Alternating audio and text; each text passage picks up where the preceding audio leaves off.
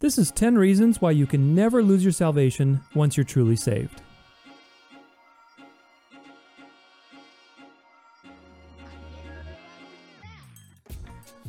Reason number 1. When someone is born again, they also die to sin. These two things go hand in hand, and it is exactly why once you're truly saved, you don't ever want to go back to your old life of living in sin. Sure, we keep struggling with certain sins, but we're being sanctified by the Holy Spirit every single day, and we're being conformed to the image of Christ. Even the Apostle Paul reflected on this battle in Romans 7:18-24.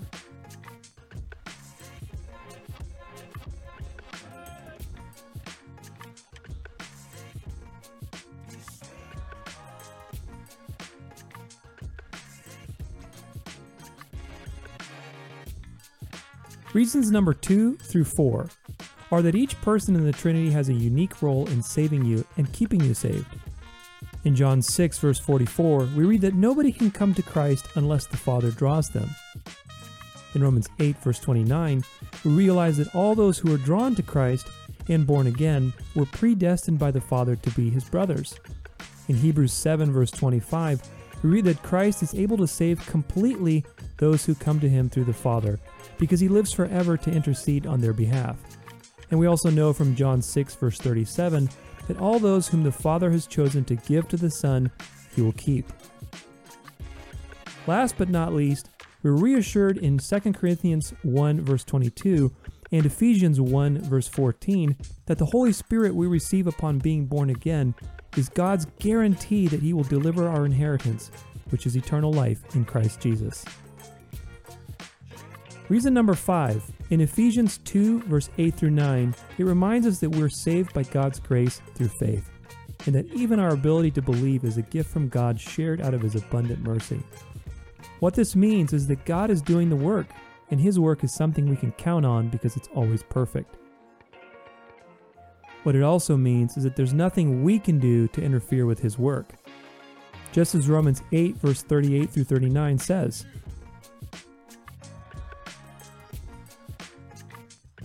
absolutely nothing can separate us from the love of God in Christ Jesus.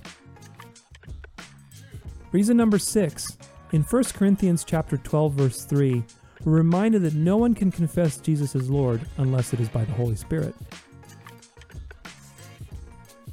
Our faith is not of our own doing, but an unfolding gift given freely by God so that we can see him and engage in a relationship with him.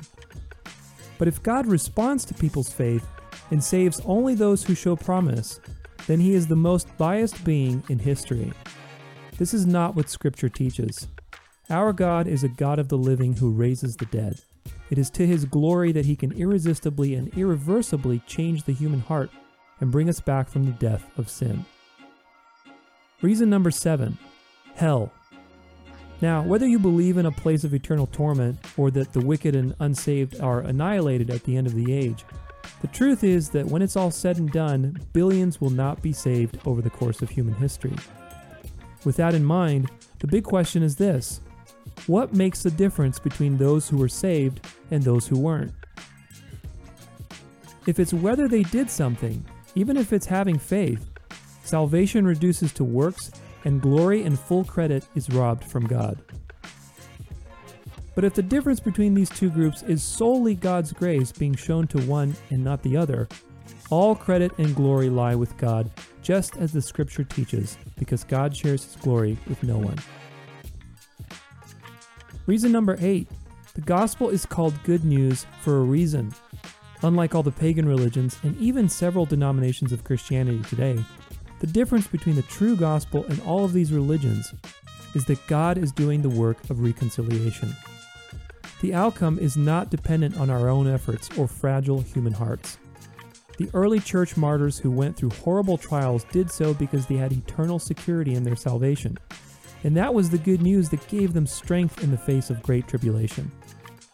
Regardless of their fears, anxiety, failures, and daily ups and downs, they knew that God was in control and would keep his promises. Reason number 9. 2 Timothy 1 verse 7 reminds us that God did not give us a spirit of fear, but one of power.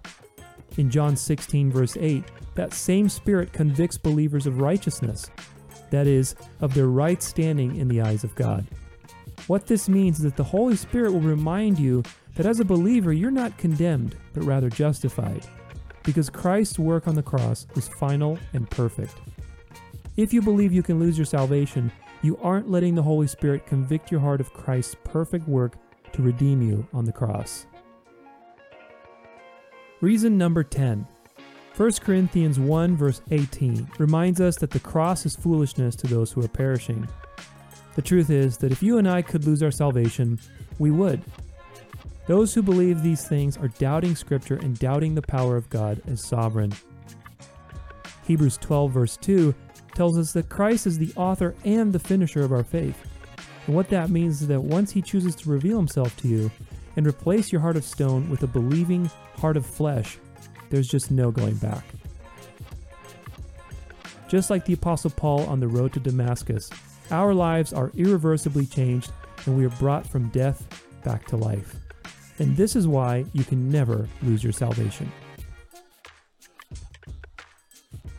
If you enjoyed this and you want a deeper dive, make sure you check out my 10-part series on this topic where I really get into the Word and we see exactly why the gospel is such good news. Until then, God bless.